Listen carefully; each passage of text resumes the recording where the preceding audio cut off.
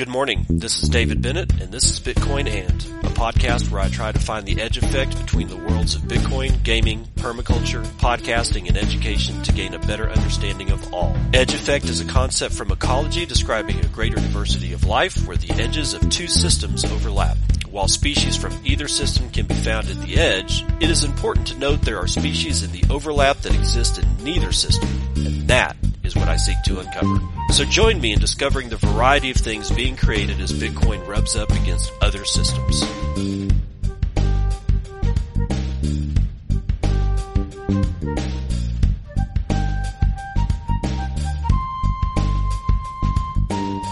It is 10:01 a.m. Pacific Daylight Time. It is, the 30th day of October, 2023. Tomorrow is Halloween. And what else is it? That's right. It's the anniversary of the white paper release. Boo! Scared the living crap out of everybody that needed to have the living crap scared out of them. Honestly, it couldn't have been a better time for the white paper for Bitcoin to actually drop. We don't really talk about it. The fact that the day that was chosen was Halloween.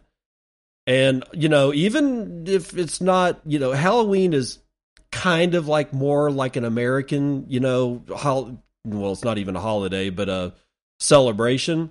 However, Halloween itself, it goes back into antiquity, y'all. I mean, we're talking like, right after Halloween, we're going to have Dia de los Muertos, for Latin America.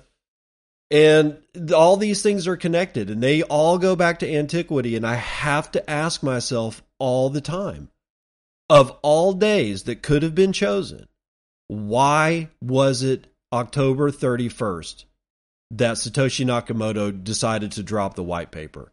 I believe that there was a very good reason for it, and I honestly, October or Halloween and obviously Dia de los Muertos, it's kind of about death.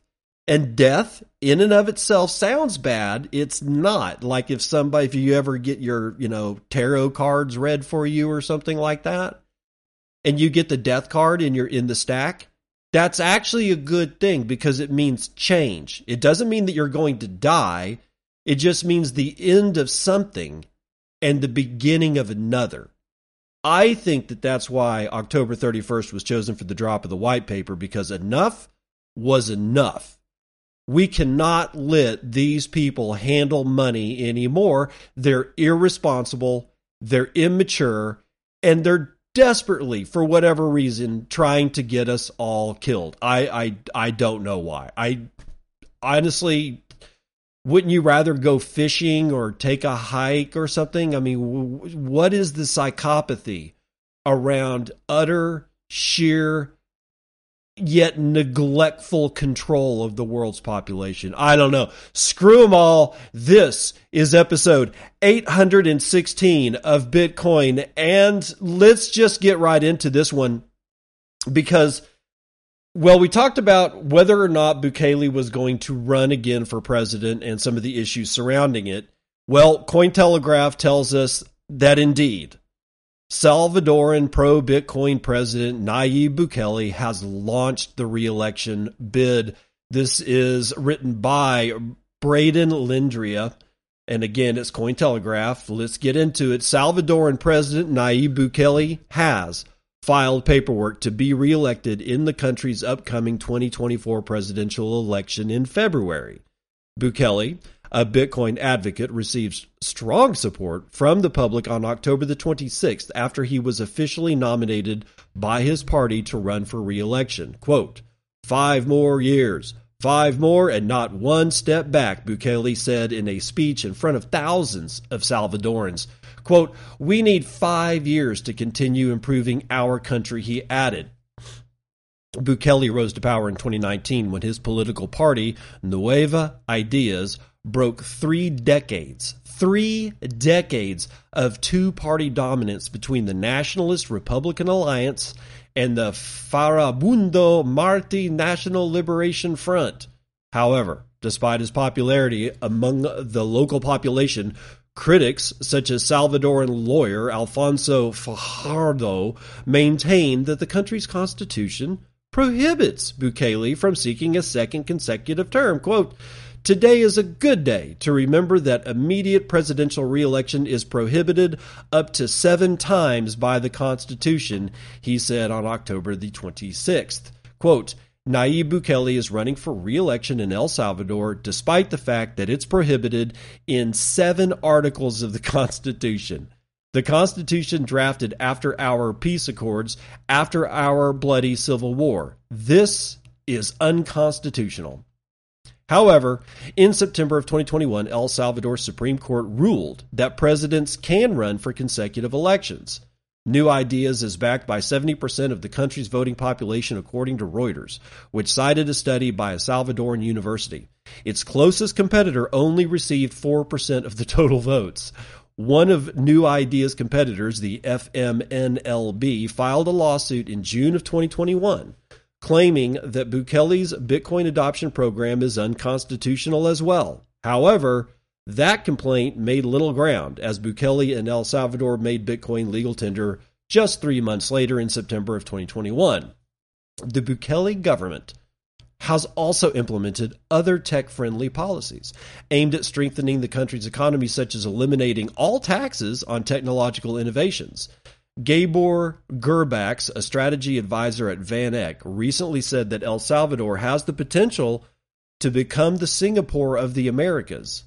Much of Bukele's popularity comes from his heavy-handed crackdown against MS-13, a multinational gang that contributed towards El Salvador recording the highest homicide rates in the world just 6 years ago.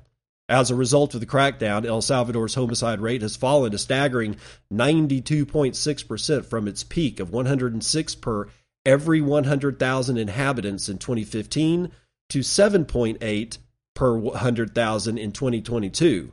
It now boasts one of the lowest crime rates in Latin America. However, the United Nations and other critics argue El Salvador breached human rights laws by imprisoning 65,000 people without affording them legal rights to defend themselves. El Salvador's presidential elections will take place on February the 4th, 2024. So it's coming up actually quicker than anybody actually thinks. Now, here's what was not said in that article. Is it the case that Nayib Bukele has indeed stepped down as president as per the rules and regulations for a president to seek a second term in El Salvador? He's supposed to basically step down for like this next 6 months. And I can't find, I'm going to search one more time, Bukele steps down, just to see if there's any news whatsoever. That was, let's see, news, let's see, I'm just looking at, no, the last thing anybody has said about him stepping down was about 6 days ago. Bitcoin Magazine, and I read you the article, Bukele likely to step down as president to seek a second term. And that's where I outlined basically the situation where, according to, I guess, the Supreme Court in El Salvador, when they said that you can run for a second term, they also said, but you cannot act as president and actively campaign for a second term at the same time, which means that you have to either not run as president and just take your 5 years and then go away and maybe run again some other day, or you step down as president for 6 months while you conduct your campaign, which I actually think is a really good idea. It's just, what damage could an interim president actually do during that period of time? Now, here's the thing about this lawyer that's saying that in 7 articles in the El Salvadoran Constitution that it's impossible for somebody to seek immediate reelection. All right, so that means, I guess that means that in the Constitution you can seek a second term, but they have to be non-consecutive terms. But I don't know, because I'm not an El Salvadoran constitutional lawyer. I'm not a professional on that kind of thing. I can conjecture, though. I have a right to conjecture if I so choose, and I so choose to conjecture at this point right now. So, let the conjecture begin. If it is in fact true that in 7 separate articles of the El Salvadoran Constitution that you are not allowed to run for re-election consecutively, then we have to look towards the El Salvador Supreme Court and whether or not they overstep their boundaries on allowing this thing to occur. Because here's the bad thing. For all intents and purposes, I like Nayib Bukele. All right. I haven't seen him do anything that is, I don't know, bad for El Salvador. I have questions about his actions and the way he went about crushing MS-13. But I'm not shedding any tears about it either. But that's a problem, isn't it? Because if I'm like, yeah, go for it, then at one point or another, if I was an El Salvadoran citizen, that kind of precedent could backfire horribly. And just like that, the El Salvadoran Supreme Court, if they've mandated something that is unconstitutional not once but 7 separate times in the Constitution, and that's not a lie, well, then you've got some serious problems. You've set a precedent. None of this is easy. See, this is not the problem. This is welcome to checks and balances. Welcome to checks and balances. So we're stuck in between a rock and a hard place, because if you think, and I said this, I think on Thursday's show, if you think that there isn't a gaggle of the worst sort of humanity waiting in the wings to take over Nayib Bukele's spot and undo everything that he's done, you're fooling yourself. Is it necessarily because they're evil? No. Well, yeah, probably. This more about greed, though.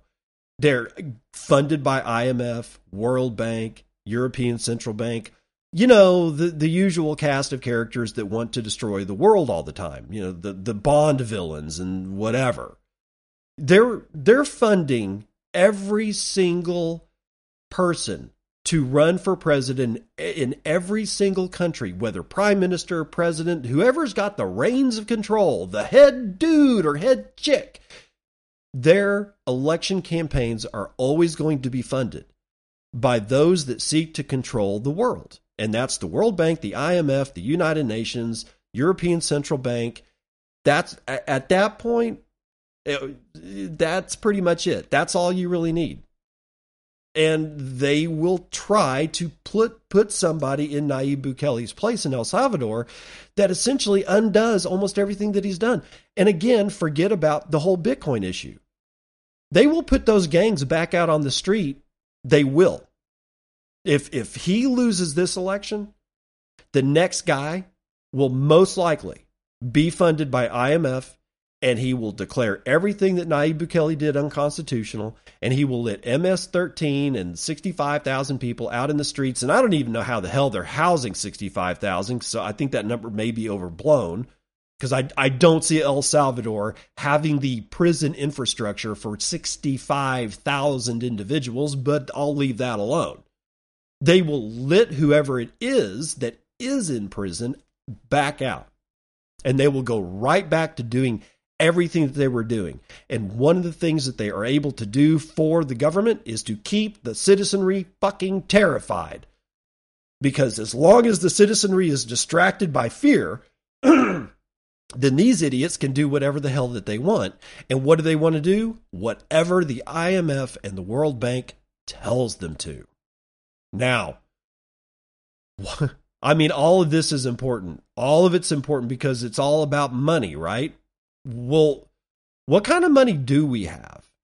We talk about fiat a lot, but Bitcoin Magazine has an article here written about commodity money. Specifically, the title is, "What is commodity money?" I don't know. Let's find out, because we've been working from the premise of commodity money into fiat for the last 150 years, if not way longer than that.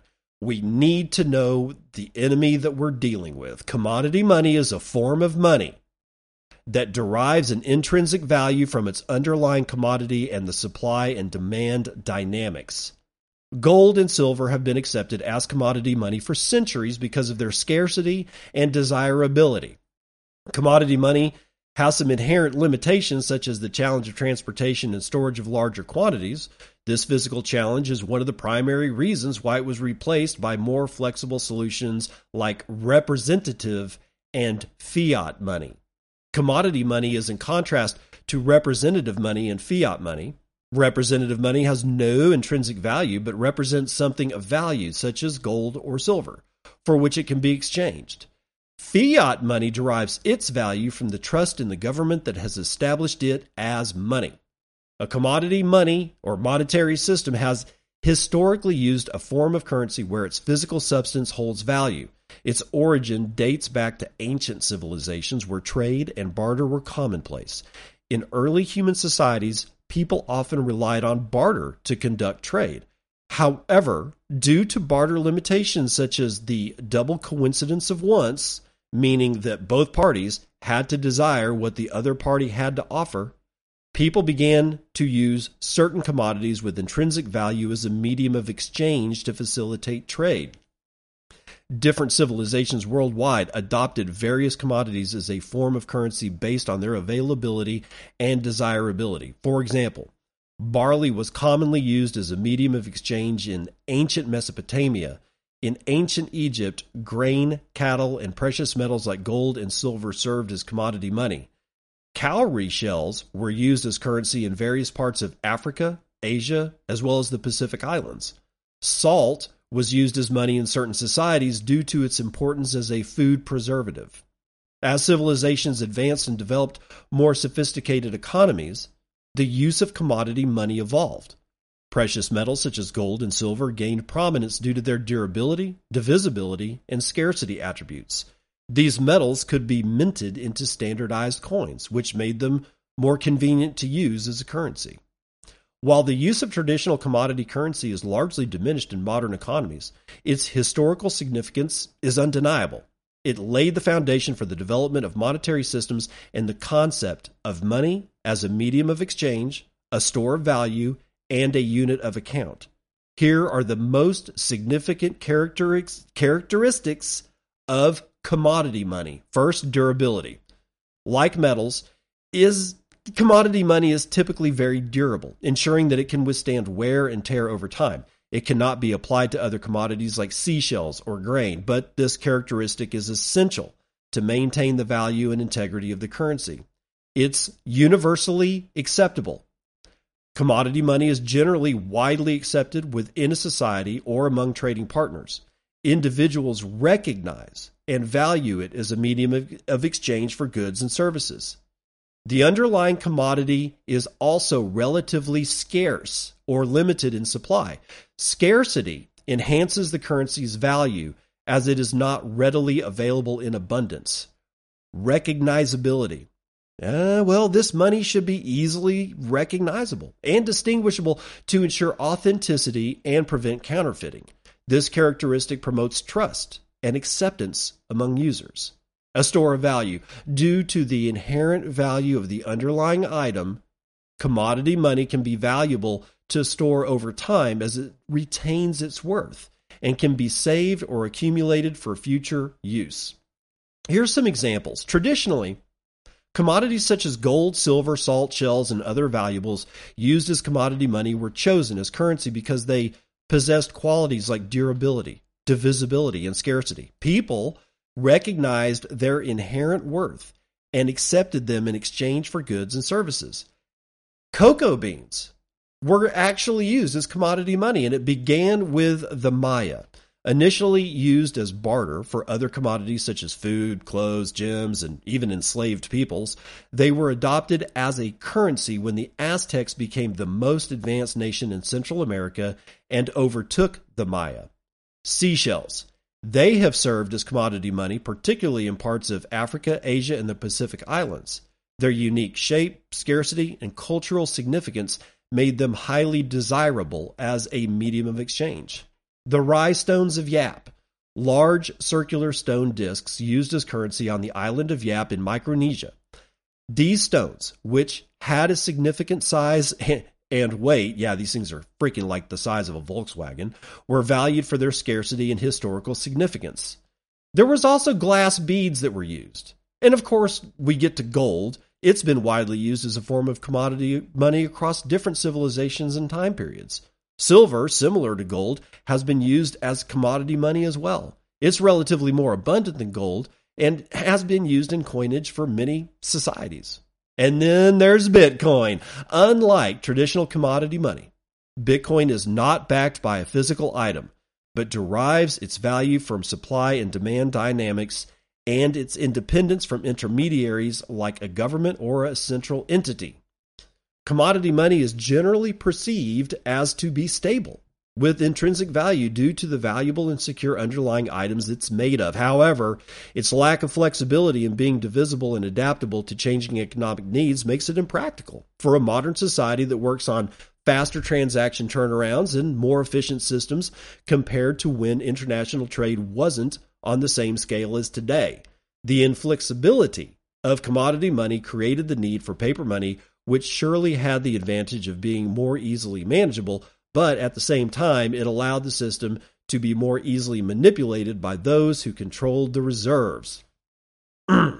Paper money led to a fiat system that could face practical challenges such as storage, transportation, and the security of large quantities of physical commodities. However, implementing a fiat system also meant removing protection against government manipulation that could be guaranteed by decentralized commodities, leaving the society with more controlling authorities that could often exert their power beyond limits. Over time, as economies grew and became more complex, the limitations of commodity money became apparent. Issues such as the difficulty of transporting large amounts of physical commodities and the fluctuating value of the underlying items led to the development of representative money and then eventually fiat money.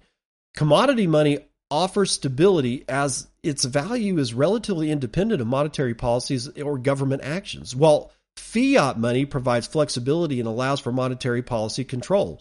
However, since it's strictly related and regulated by governments, fiat money has often become a control tool, leading to extreme measures such as lowering interest rates or increasing the money supply. While such measures may stimulate the economy, they can also lead to speculative bubbles that can trigger recessions, inflations, and even hyperinflations that are more common in severe and fiat systems. Should there be a return to commodity money? Well, while traditional commodity money is not widely used in modern economies, it does play an essential role in developing monetary systems and the evolution of money to facilitate trade and economic activity. It certainly inspired Satoshi Nakamoto when he created Bitcoin. In 2009, we saw the emergence of a digital asset that is considered a return to commodity money. Bitcoin has all of the most significant properties of both commodity and fiat currencies. It shares scarcity and divisibility with commodity money, and other than a limited supply of a maximum cap of 21 million coins. And like gold, Bitcoin is a bearer asset, and its supply is extremely difficult to increase. Similar to fiat, Bitcoin can be divided into smaller units, with the smallest being a Satoshi. Combined with unique decentralization and censorship-resistant characteristics, Bitcoin is the most sound, complete, and optimal type of money humanity has ever known. All right, I've got one problem with this entire article. All right, most of it's just basically some good history. If you don't understand where our money has derived from, I'm hoping that basically kind of gave you an insight into what the hell was going on. But, there's an issue here. When it goes, there's a section here entitled Commodity Money Examples, and that's when we've got the cocoa beans, seashells, rye stones, and then at the very end of that list was Bitcoin. Okay, and it says, unlike traditional commodity money, Bitcoin is not backed by a physical item, but derives its value from supply and demand dynamics and its independence from intermediaries like government or central entities. They forgot to put it is backed. It's backed by energy. It's not just that it has supply and demand characteristics. It does. It's not also only that it derives its value from independence from intermediaries like governments and central entities. Those are both true. But when you don't add in that Bitcoin is also what was it? Henry Ford and Buckminster Fuller. And I think it's possible that Nikola Tesla, may have also said the same thing, that money needs to be backed by energy. That's the only thing that makes sense. And say what you want about Henry Ford, Buckminster Fuller and Nikola Tesla, I mean, if those two guys are saying it by themselves without even Ford in the mix, this is probably something that you might want to listen to. And indeed, it is the case that Bitcoin is backed not only by supply and demand, not only by independence from central entities, it's backed by energy. And it's not just backed by electrical energy. It's backed by the people who are willing to sacrifice their time on this planet to build mining facilities, to build ASIC chips, to design these new chips, to then manufacture these new chips, to get on the phone to a foundry and say, I'm sending you the PDF or whatever of this new chip design that our 12 engineers slaved over for 12 months. And we want to give you a shit ton of money to make a whole bunch of these because we're going to sell them. All of that is energy. All of it. That's all energy. It's not just the electrical the commodity that is electricity running the miners. It's everything that went into building the miner and then buying the miner and then setting the miner up and then loading it with software and then making sure that it doesn't break down. All of that is energy, whether it's energy from the grid, whether it's straight up electricity generated from stranded energy sources, or if it's human endeavor. All of that backs Bitcoin. So I think Bitcoin Magazine really missed a huge piece of this particular puzzle. But that's okay, because the commodities or the Chicago Mercantile Exchange is coming to the rescue for Bitcoin. It's gonna snatch the futures market away from Binance. And I don't know if that's a good thing or a bad thing. Personally, I hate the Bitcoin futures, but hey, they're a thing. And Prescient Jha has more about it from Cointelegraph. CME, the Chicago Mercantile Exchange, has become the second largest Bitcoin futures exchange as open interest surges. This is actually kind of interesting to me. The Chicago Mercantile Exchange, the CME, a regulated derivatives exchange that does list Bitcoin futures, now stands just behind Binance in terms of notional open interest to rank second in the list of BTC futures exchanges. The CME's open interest hit $3.5 billion today, October the 30th, pushing the regulated derivatives exchange platform to jump 2 positions from the previous week. The CME overtook Bybit and OKX with $2.6 billion and $1.78 billion in open interest respectively, and is just a few $1 million away from Binance's $3.9 billion of open interest in BTC futures. All right, that's all we're going to talk about right there, because that's all we need. You've got a legacy financial structure. The Chicago Mercantile Exchange has been around forever. It's over 100 years old, at least. At bare minimum, it's over 100 years old. It's all legacy. These are all legacy finance bros. And they've positioned themselves to come in right behind Binance, the crypto bro outfit, the new thing, right? Is it dangerous? Yes, it is. Am I scared? No, fuck it. I don't give a shit. But it is a dangerous situation because it represents something that you should keep your eye on. There's 2 things here. One, the legacy financial industry in general is more interested in Bitcoin than you think it is. And 2, these guys are well positioned to take out somebody like Binance in open futures interest in Bitcoin. That's kind of a big deal. So I would watch the CME and see what they're going to do in the future. Meanwhile, where are we at here? Let's see. Do we want to do this one just yet? Yeah, we're not going to do that one. In fact, what we're going to do here is we're going to run the numbers.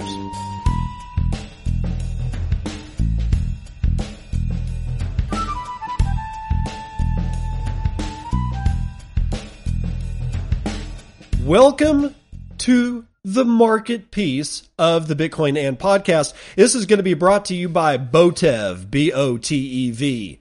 No, I really don't have a sponsor, but I saw this on Nostr and thought I'd read it. This is a football club, okay?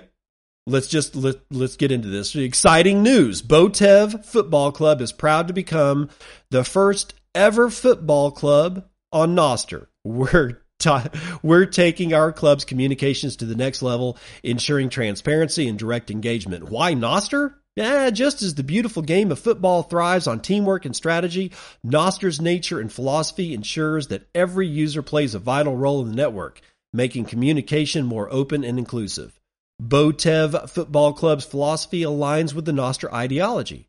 We believe in the power of community, and Nostr provides us with a platform where every voice matters and every fan can be part of our journey. Stay tuned for regular updates, behind-the-scenes content, and exclusive insights directly from the team. Moreover, we've got another big announcement coming your way very soon. Additionally, don't miss out on our weekly newsletter where we dive deeper into match analysis, player interviews, and more. The newsletter will be posted on Obla and our official website. Thank you for your unwavering support. Together, let's make history and redefine the way football clubs communicate with their fans. So I can't remember exactly where Botev is from, but I just thought that it was interesting that when a lot of people are out there continuously crapping on Nostr as a protocol because they don't understand that it's a protocol, they think it's some kind of centralized thing. It's not. We have a football club, and they may be small. I don't care. I don't know. I don't watch football or soccer, as the people in the United States will say. I don't watch it. The only thing that I want to watch is Texas Tech, American football, college football. That's it. That's all I give a shit about. Baseball, basketball, I don't care. NFL, totally don't give a shit. And the World Cup could literally be, I don't care. I don't care.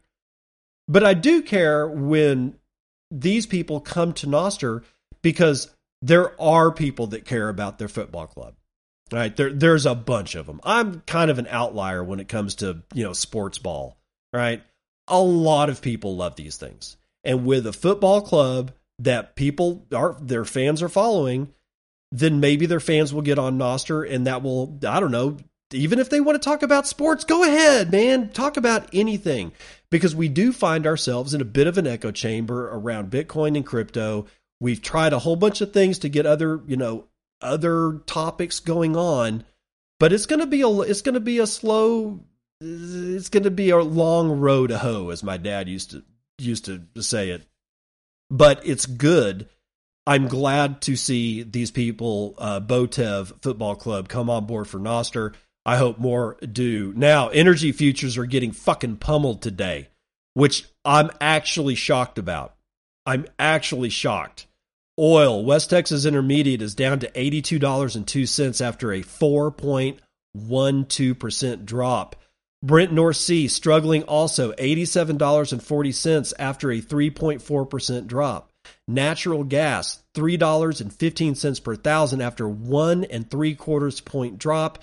Gasoline is down 3.5 points to $2.23 a gallon. Now I'm going to pause before we get to the rest of it to talk about why it is that I'm a little shocked about this oil thing. Because when Israel rolled into Gaza, I mean, yes, they've been bombing them, and I get that part. But when they physically rolled over the border, in the first precursors of an actual ground invasion or operations, whatever you want to call it, in Gaza, they did it right after the oil futures markets closed on Friday, and not a minute before. Not a minute before. They waited until those markets closed. Now, is it possible it was coincidence? Of course it's possible that it was coincidence, but I call bullshit. They were not going to allow a massive oil futures spike in price go through the weekend. So now that they've been pummeling Gaza for like the last 2 or 3 days, I figured that yesterday I think that the oil markets opened at 3:00 Eastern time on Sundays. I don't know why, but they do. I started seeing the price of oil go down. And then it's just been down, down, down. And all of that has to do with the fact that this is earnings season, apparently, and a lot of numbers are coming in from inflation and other numbers, employment stuff, and whether or not the Fed is going to, what the Fed is going to do with interest rates. And all of that is kind of basically being mashed together where the oil traders have no clue what the hell's going on. They're saying China's slowing down and that they don't need as much oil, and the United States economy is slowing down and we don't need as much oil, because all the stuff that depends on oil is stuff that we're not engaging in as much. And I guess that's transportation and manufacturing and all that kind of stuff. So it's a very confusing field out there, but I was completely wrong. I thought oil prices were going to spike like a son of a bitch come Sunday, 3 p.m. Eastern Standard or Eastern Daylight Time on the East Coast of the United States. And I was woefully, woefully wrong, which just goes to show you don't always listen to me. Now, gold is up a third of a point, back over $2,000 to $2,005.40. Silver is up 2.25 points to $23.39. Platinum is up 3.78%. Copper is up scant. Palladium is up 0.5%. Almost all your agricultural futures are down today, and the biggest loser today is going to be sugar, 2.33 to the downside. Lumber is the only thing in the green. It's up almost 0.5 point. We've got live cattle up 0.5 point. Lean hogs are up 1.33. Feeder cattle are up almost 0.5 point. The Dow is up 1.57%. S&P is up over 1%. The NASDAQ is up almost 1%. And the S&P Mini is 2/3 point to the upside. Bonds, they cannot get yields under control. Everything is in the green. From the U.S. 3-month all the way to the 30-year Treasury bond, all of them have gained in yields. The 30-year Treasury is now yielding 5.05%. The 20-year is yielding 5.24%. The 10-year is just under 5 at 4.89%. They just can't get this shit to stop. But the DXY is still chilling around 106.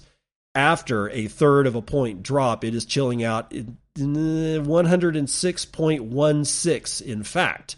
And real money bouncing around.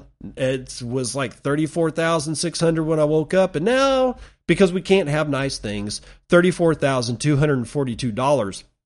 That is with average transaction values of 0.38 BTC and median transaction values of $25, which means ordinals and all that bullshit is raging. It's raging right now. Again, for I don't know what these people are trading, and God only knows why they want them, but apparently people do. And if Bitcoin can do a thing, it's going to do that thing. Block times are low, 9 minutes and 28 seconds. We've got 0.09 BTC in fees on a per block basis, 14.6 in fees overall in the last 24 hours. With a 6.2% drop in hash rate, we're chilling out at 439.3 exahashes per second. Dogecoin, your shitcoin indicator, is 6.8 United States pennies, which is exactly where it was when Bitcoin was $25,000. I'm telling you, man, get rid of it. Get rid of it. If you want to donate it, I don't give a shit. Stop playing around with shitcoinery. Now, $669.6 billion of market cap is just a hair over 5% of gold's market cap. And you may purchase 17.3 ounces of shiny metal rocks with your one Bitcoin, of which there are 19,528,236.7 of. 5,270.5 of those are in the Lightning Network, now valued at $180.8 million. It's actually getting up there, guys. 14,566 nodes that we can see, sporting 62,887 payment channels that we know about, and 82.7% of all that shit's being run over Tor. Mempools getting up there. About 132 blocks are carrying 41,000 transactions waiting to clear, with transaction prices of 17 satoshis per VByte for high priority, 14 satoshis per VByte low priority, and anything under 2.4 is being purged from mempools around the world. Now, mempool.space is saying 494 exahashes per second for hash rate. Split the difference, let's just call it 480 exahashes per second, and we'll just be done with that. Now, oh yeah, I am well out of the top 10 on fountain charts, but that's okay because I still got friends like the Wild Hustle with 1,500 sats says, great pod as usual, got me fired up towards the end. Maybe I need to do more of that, I think. A little bit, maybe I should. I've been trying to not be so ranty, but apparently people like it. I don't know. Dubrovko with 1240, time-sensitive cases. Don't know what that means. Black Card Biz. 1021 says, hashtag all sats matter at allsatsmatter.com. Axelrod with 1,000 Satoshi says, freedom fighter. Amazing to see the values I feel represent this country embedded in code that is spreading from the bottom up. A true technology, societal, economic, and political revolution. What a time to be alive. I agree. O2ZX with 815 says, with you on S.am, looking like one of the most sane geographic areas if they can stay sovereign. Was listening to Guatemala's open timestamp voting. Damn, do they have it right. If they can pull it off, then yes, they definitely have it right. They're O2ZX. George X. McKee with 666 Satoshi says, should we get fitted for our Thorn of Crowns now before they sell out? Who knows, dude? We may all be on the cross at one point or another. God's Death at 370 says, great one, Dave. Thank you, sir. No, thank you. Chaos Chicken with 105 says, I'm pretty tech averse and trying to learn BTC Lightning. Increase my privacy. Nostr clients and their uses, etc. is overwhelming at times. Any solid resources for breaking shit down like I'm 5 that you know of? Hold on to that thought. Pies with 100 says, thank you, sir. No, thank you. All right. Chaos Chicken. Yes, there are plenty of these things around, but they're all over the place. So I think maybe we should look at it like this. You don't have to learn all the things all at once from one single place. In fact, that last part, the one single place, I highly recommend that you don't do that. And I know that sounds very counterintuitive, but you do not want to get all of your information from a single person or group of individuals, right? You want to spread it around. I would recommend listening to, like I give you the news, but for like the freedom tech stuff, Matt Odell is always a good choice. BTC Sessions has really, really good tutorials on how to use like stuff like Cold Card and whatnot like that. It's a fight, all right? And understand that anything that matters is going to take a while. It's going to take some energy from the people that truly want to figure this stuff out.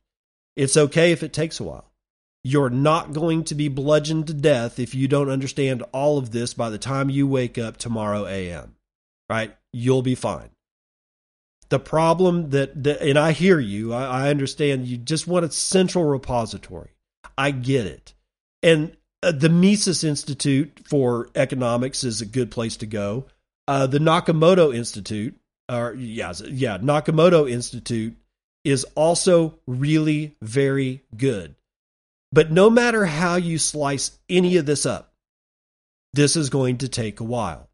If you're starting from scratch or just a little bit above scratch, it's going to take a while. And it depends on how important is it for you to get this stuff. It's important to me, which is why I've devoted the last 5 years of my life and a little bit longer than that to doing pretty much nothing but eating, sleeping, and breathing Bitcoin and Lightning Network and now Nostr. All right. These, if you really want to know how I would go about it if I were you, I would hold those three things in my head and say Bitcoin, Lightning Network, and Nostr. And then deep dive into each one of those things. And just don't go all into Bitcoin, just all at once, and then come out and then go into Lightning Network. Just jump from topic to topic because they're all interrelated, whether you know it or not. And with that said, that's going to do it for the weather report.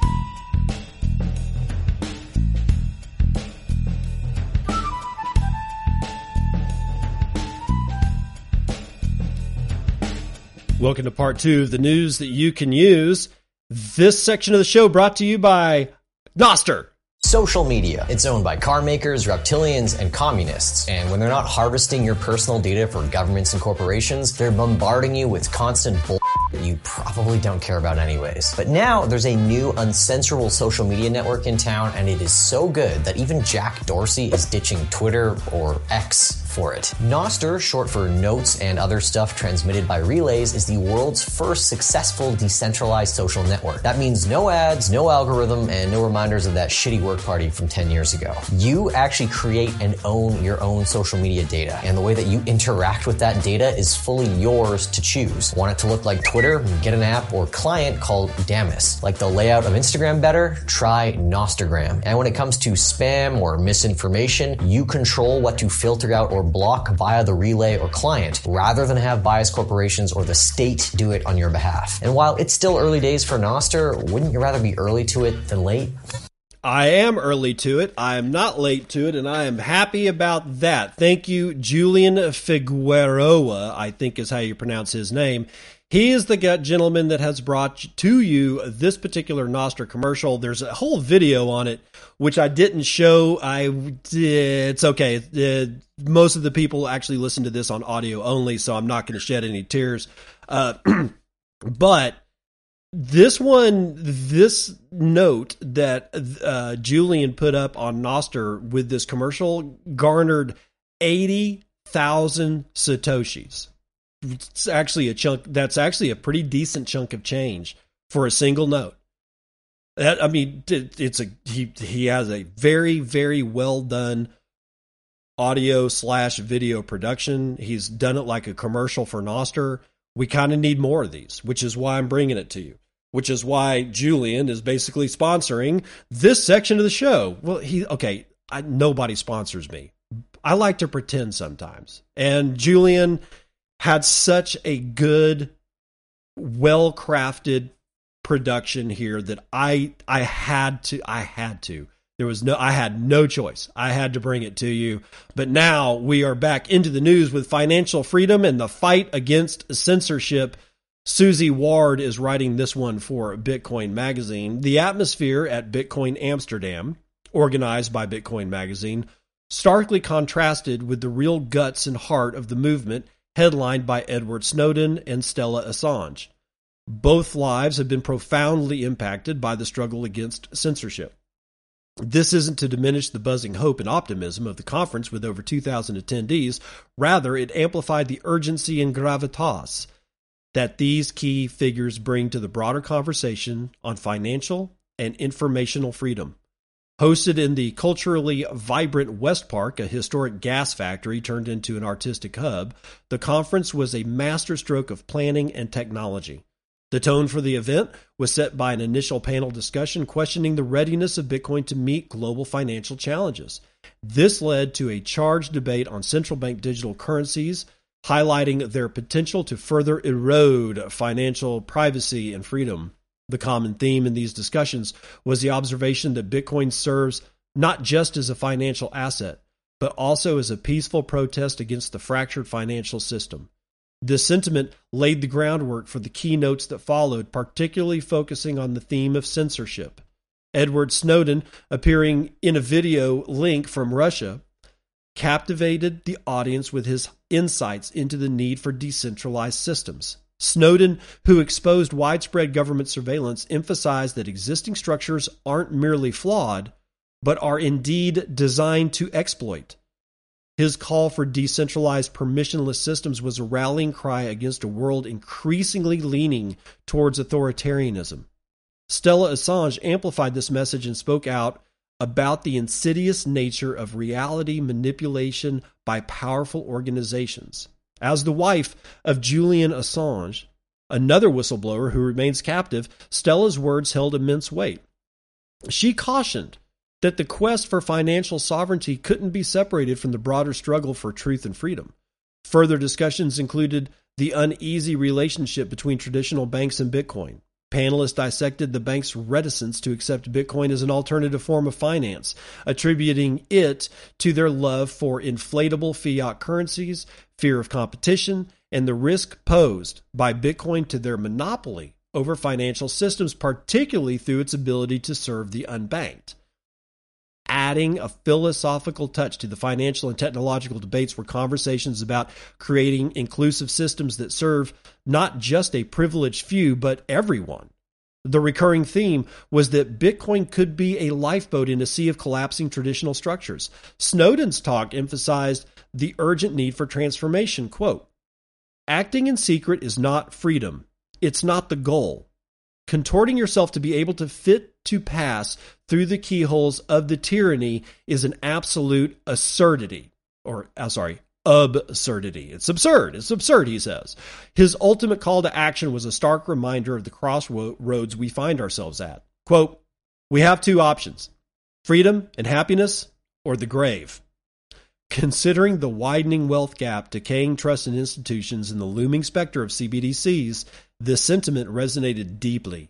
Snowden also discussed Nostr with the audience, a decentralized social network highlighting its potential to counteract censorship and protect freedom of speech.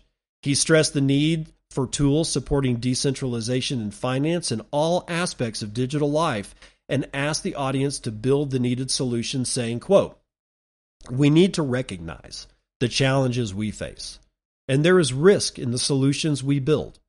The system considers you to be its primary resource. Life isn't valued by our governments. We need to recognize the challenges that we face, and there is risk in building those solutions. We are building tools governments won't like. Bitcoin is one of our strongest levers." End quote. The Bitcoin Amsterdam conference didn't just spotlight the future of new digital forms of finance outside governmental control. It illuminated the path towards greater financial and informational freedom. In a world on edge, plagued by manipulation and the centralization of powers, the insights from Snowden and Assange offered hope. The message was clear. In these times, Bitcoin isn't just an alternative, it's becoming a necessity. And that's the article. And if any of you guys had heard something about Snowden speaking at Bitcoin Amsterdam or something like that, that's what they're essentially talking about, is that some of the heaviest hitters in the world for decentralization, informational freedom, informational privacy, they're all saying the same thing. It's Bitcoin and Lightning Network and Nostr. Things have moved very fast since I first started this podcast. When I first started this podcast, Lightning had basically just kind of it was still in paper form. And there really wasn't an implementation. It was just an idea. It was a theoretic. And it didn't take long for the Lightning Network to actually be made into a real boy. I'm a real boy. And it became so. And then we were jided by Elizabeth Stark for putting real money on the Lightning Network. She called us #reckless, and that was all fun. But now it's grown up. And then all of a sudden, last year we get the first kick-ass clients for Nostr. And it took maybe a couple of weeks. I got in, I started in on Nostr sometime around early November of last year. So I'm coming up on my year anniversary in the Nostr ecosystem. And we went from pasting, copy and paste of Lightning invoices to basically just clicking a button on somebody's note and being able to just give them however many sats that we want to give them.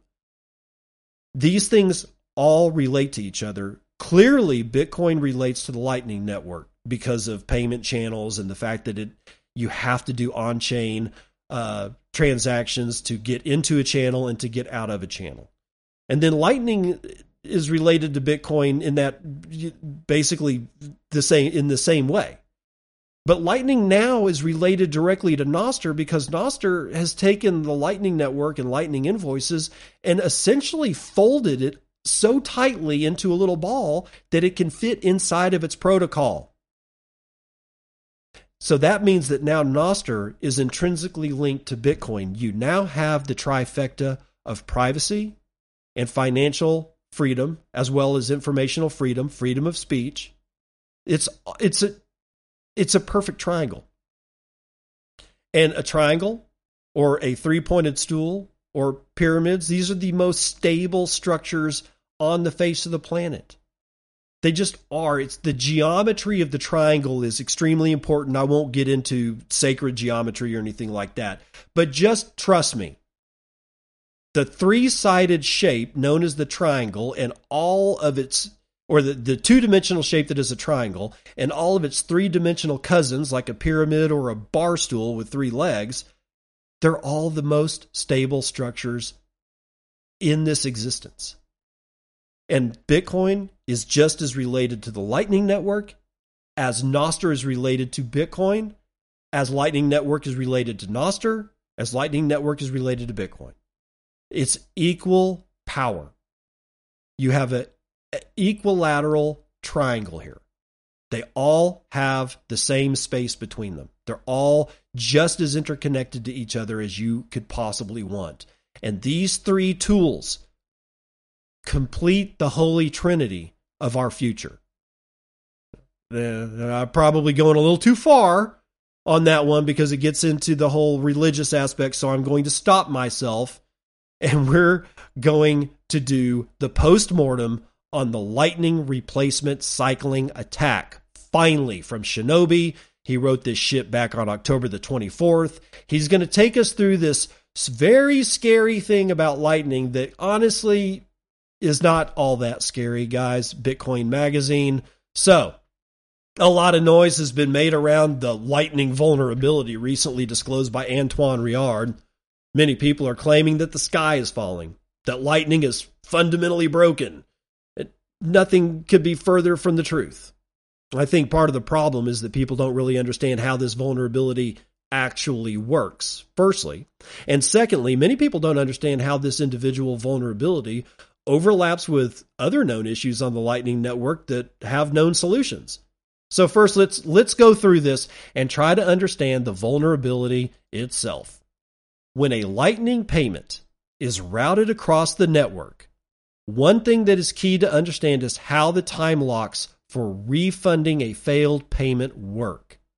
The hop closest to the receiver has a time lock of X number of seconds or something like that. And every hop going back to the sender has one of X plus 1, X plus 2, and so on and so forth. The time locks get progressively longer as you go each hop from the receiver back to the sender. The reason for this is that if a payment reaches the receiver but some problem stops the pre-image from propagating all the way back to the sender, the hop where it stopped has time to enforce it on-chain and put the pre-image there that all preceding hops need to confirm the payment. Otherwise, someone in the middle, where the failure happens, could have their outgoing hop claim the funds with the pre-image and the hop that forwarded it to them claim it with their refund path, and leave that person in the middle shit out of luck having lost funds. The replacement cycling attack is a complicated way to try and accomplish exactly that undesired outcome. The target node losing money by having the outgoing hop claim the funds with a success transaction and the incoming hop claiming funds through the refund transaction. This necessitates stalling out the victim node and preventing them from seeing the pre-image in the success transaction on one side until the time lock expires on the other side so that they can claim the refund there. This requires a very targeted and complicated game of manipulating the victim's mempool. Let's look at the actual transaction structure involved here. You have the commitment transaction, which is the main transaction representing the Lightning channel state. It has an output for each side of the channel representing funds completely under the control of one member or the other, and outputs for each HTLC hash time lock contract in the process of being routed. These outputs are the ones we are concerned with. Each HTLC output can be spent either immediately at any time with the preimage from the receiver or after the time lock expires on the refund. The attack requires that a malicious party or two conspiring parties have a channel on both sides of the victim's node routing a payment. So Bob, the victim, has a channel with Alice and Carol, the attackers, and payment routed from Carol to Bob to Alice. Now remember, the time lock refund path between Alice and Bob will expire and become valid before the refund between Carol and Bob. The attackers route a payment through Bob, and then Alice will refuse to send Bob the preimage to finalize the payment when she receives it. What Bob will do now is wait until the time lock window expires between himself and Alice and go to broadcast the channel commitment transaction and refund transaction to get it confirmed before the time lock window expires. What Alice will do is then go to spend the preimage transaction to claim the funds with an output unrelated to the channel, and right afterwards double spend the second input in the preimage success transaction. The goal here is to evict Bob's timeout transaction from the mempool, but also evict the preimage success transaction so that Bob doesn't see it. If he does, he will learn the preimage and can simply claim the funds in his channel with Carol before her timeout transaction is valid to spend. Alice and Carol have to do this on a consistent basis every time Bob rebroadcasts his timeout transaction with Alice until the block height passes where Carol's timeout transaction is valid. Then they can submit the success transaction on Alice's side and the timeout transaction on Carol's side and leave Bob holding the bag, having lost the value of the payment he was routing. The problem with this is twofold. Firstly, the victim's Bitcoin Core node must be specifically targeted to ensure that at no time does the preimage success transaction propagate into their mempool where the Lightning node can acquire the preimage. And secondly, if the second transaction Alice uses to evict the preimage transaction is confirmed, Alice incurs a cost. Remember, the idea is to replace the timeout transaction with the preimage so that is evicted from the mempool. Then replace the preimage transaction with the second one, double spending the additional input in the preimage transaction. That means every time Bob rebroadcasts his timeout transaction, Alice has to pay a higher fee to re-evict it. And when that is confirmed, she actually incurs a cost. So, Bob can force Alice to incur a big cost simply by regularly rebroadcasting his timeout transaction with a higher fee, meaning if the payment HTLC output is not worth significantly more than the fees Alice could incur, the attack isn't economically worthwhile to even pull off. It would also be possible to prevent the attack completely by changing how HTLC success and timeout transactions are constructed. By using the SIG hash all flag, which means the signature commits to the entirety of the transaction and becomes invalid if the tiniest detail, like adding the new input in the preimage transaction required for this attack, is changed. This wouldn't work with current versions of Lightning channels using anchor outputs, but it would solve the issue entirely. Peter Todd has also proposed a new consensus feature that would entirely solve the issue, essentially a reverse time lock where the transaction would become invalid after a certain time or block height instead of becoming valid after. Going that far, however, is not necessary in my opinion. Simply rebroadcasting your transaction regularly with a slight fee bump is a massive mitigation of the attack. But there are also numerous dynamics that just make it not a serious issue regardless. First, if you aren't a routing node, this isn't really a serious issue at all. So most end users are safe from this attack. Secondly, there are many reasons why nodes do not allow any random person to open channels to them. Large nodes are very selective about who they peer with, as random channels not managed efficiently or professionally have cost in the form of sunk or wasted capital in unused channels. So, any large node that would make a juicy target for this attack is not trivial to even get connected with in the first place, let alone connect to them with multiple channels to pull off the attack in the first place. Lastly, as I've written about in the past, other unrelated attacks possible on the network are already necessitating filters and restrictions in how nodes choose to handle HTLCs they could forward. For example, limits on the size of payments they will forward, how many they will allow at any given time. So even if you can open a channel with a node worth attacking, as the network evolves, there will be more thought through criteria and filters for deciding whether to even forward a payment in the first damn place. Overall, this is a legitimate issue and a real possible attack, both in terms of direct mitigations and how the attack will interact with solutions to other issues over the long term. But this is not an unsolvable problem. It is a legitimate issue, and dismissing it as pure FUD is not an accurate reaction, but to claim that the sky is falling and that the Lightning Network as a protocol is doomed is far overblowing the issue. Time will march on, we will run into problems, and we will fix those problems as they come, like we always have.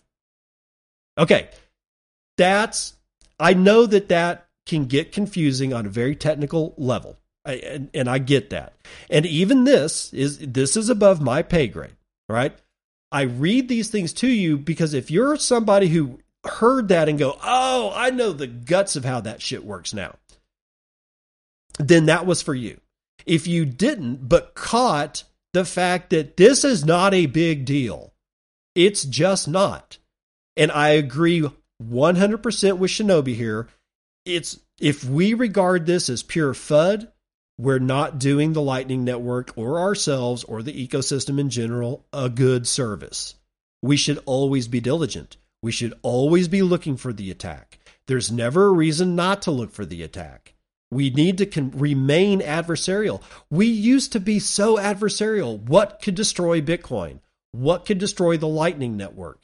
And now when people bring shit up, we start screaming, it's FUD, you're FUDing the network, blah, blah, blah. No. This is the way we used to be in Bitcoin, like all the way back in well before my time. But when I got in 2015, all the way past 2017 in the block size wars, all the way till, up until just recently, the great guts and feathers of all the people that have been in Bitcoin that I admire are constantly trying to figure out ways to destroy it. Because we need to harden this thing up. The Lightning Network needs to be hardened. Nostr needs to be hardened. Bitcoin needs to be hardened. All of them together acting as a functional group of three need to be hardened. And the only way that you can harden these things is to figure out how they're going to break. This is a real attack. It's a real complicated attack. You've got to be active on this thing. And the chances of you being successful are very, very low.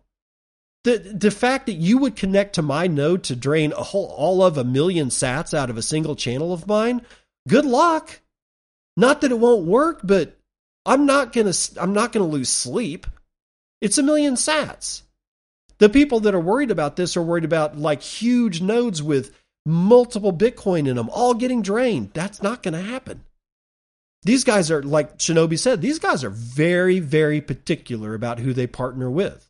I'm not going to just be able to open up a channel to LN Big. I can open up a channel to another pleb and they probably won't see it. I've had people open shit up to me all the time and have at it, dude. Have at it. We're trying to figure out how the future is going to work, and you can't do that unless you're actually doing the thing. But when you're actually learning how to ride a bike is when you most are likely to fall off the bike and scrape your knee. That's going to do it for the morning roundup.